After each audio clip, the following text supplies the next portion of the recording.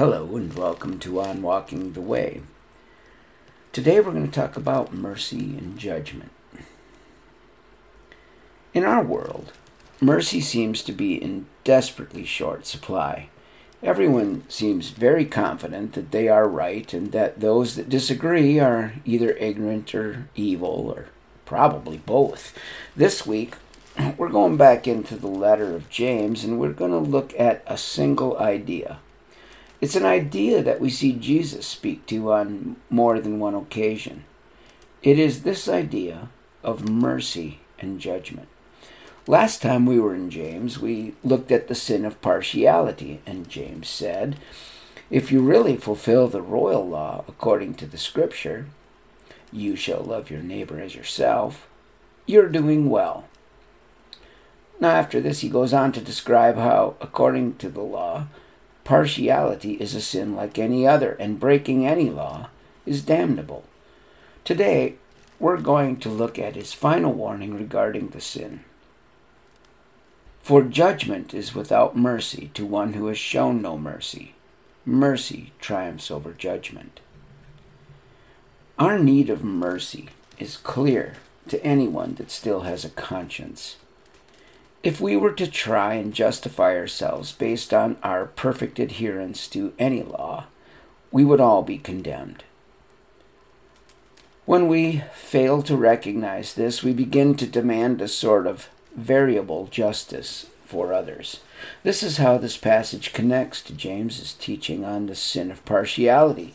When we start to value money, power, and influence over faith and mercy and the grace of God, we invariably start to pervert justice and fall into sin. Without the pure gift of God's mercy and grace, we would never stand before the justice of a righteous God. When we forget our own depravity, we lose our ability to show the same mercy to others. When we withhold the grace of God from others, we shut off our own supply. Jesus describes this in Matthew 7:1-2. Judge not that you be not judged, for with the judgment you pronounce, you will be judged. And with the measure you use, it will be measured to you. Can we stand up to our own judgment? Or how will we measure up to our own standards? Jesus tells us we will be measured with our own ruler. And again in Matthew 6:14-15, we see how our forgiveness from God is connected to our forgiveness of others. For if you forgive others their trespasses, your heavenly Father will also forgive you. But if you do not forgive others their trespasses, neither will your Father forgive your trespasses. And there are many other such references in the teaching of Jesus as well.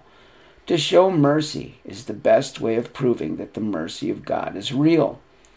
To show mercy to others opens the gates of heaven to us and allows God's mercy to flow to us.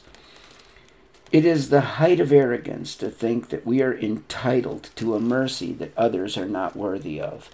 It is the height of wickedness to receive mercy and then refuse to show mercy. Let's look at one more story to illustrate the point that we must never receive the mercy of God without showing it to others. And this is from Matthew 18. Therefore, the kingdom of heaven may be compared to a king who wished to settle accounts with his servants. When he began to settle, one was brought to him who owed him 10,000 talents. And since he could not pay, his master ordered him to be sold, and his wife and children, and all that he had, and payment to be made. So the servant fell on his knees, imploring him, have patience with me, and I will repay you everything. And out of pity for him, the master of that servant released him and forgave him the debt. But when that same servant went out, he found one of his fellow servants who owed him 100 denarii. And seizing him, he began to choke him, saying, pay what you owe. So his fellow servant fell down and pleaded with him, have patience with me, and I will pay you. He refused and went and put him in prison until he should pay the debt. Now, when his fellow servants saw what had taken place, they were greatly distressed, and they went and reported to their master all that had taken place. Then his master summoned him and said to him, "You wicked servant, I forgave you all that debt because you pleaded with me. And should not you have had mercy on your fellow servant, as I had mercy on you?" And in anger his master delivered him to the jailers, until he should pay all his debt. So also my heavenly Father will do to every one of you if you do not forgive your brother from your heart. This story gets even more shocking when you convert the amounts used in this story into more familiar amounts. The first servant's debt would take more than 1,000 lifetimes to repay at day laborer's wages. The second debt would take just over 3 months to pay at day laborer's pay. This should help us to forgive this week. We must remember that the debt we owed to God was literally unpayable, and he forgave us at great cost to himself. The debts of others to us are trivial by comparison. It is only when we forget the magnitude of the mercy that we have been shown that it becomes difficult to show mercy to others. This week, let's remember the words of James.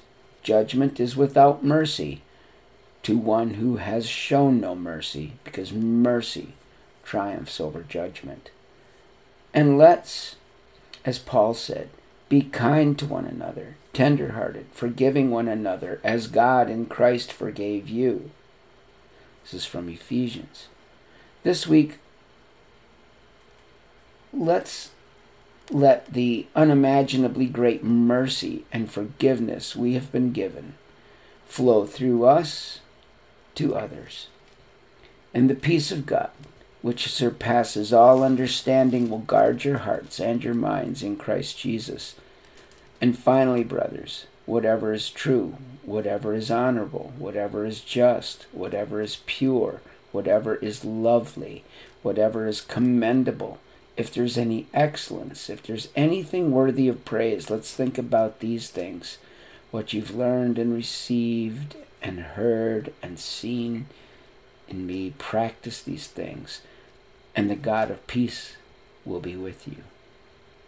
This is the blessing Paul gave the believers in the Philippian church, and it can be ours this week as well, if we will learn to let the mercy of God flow through us to others. Have a great week.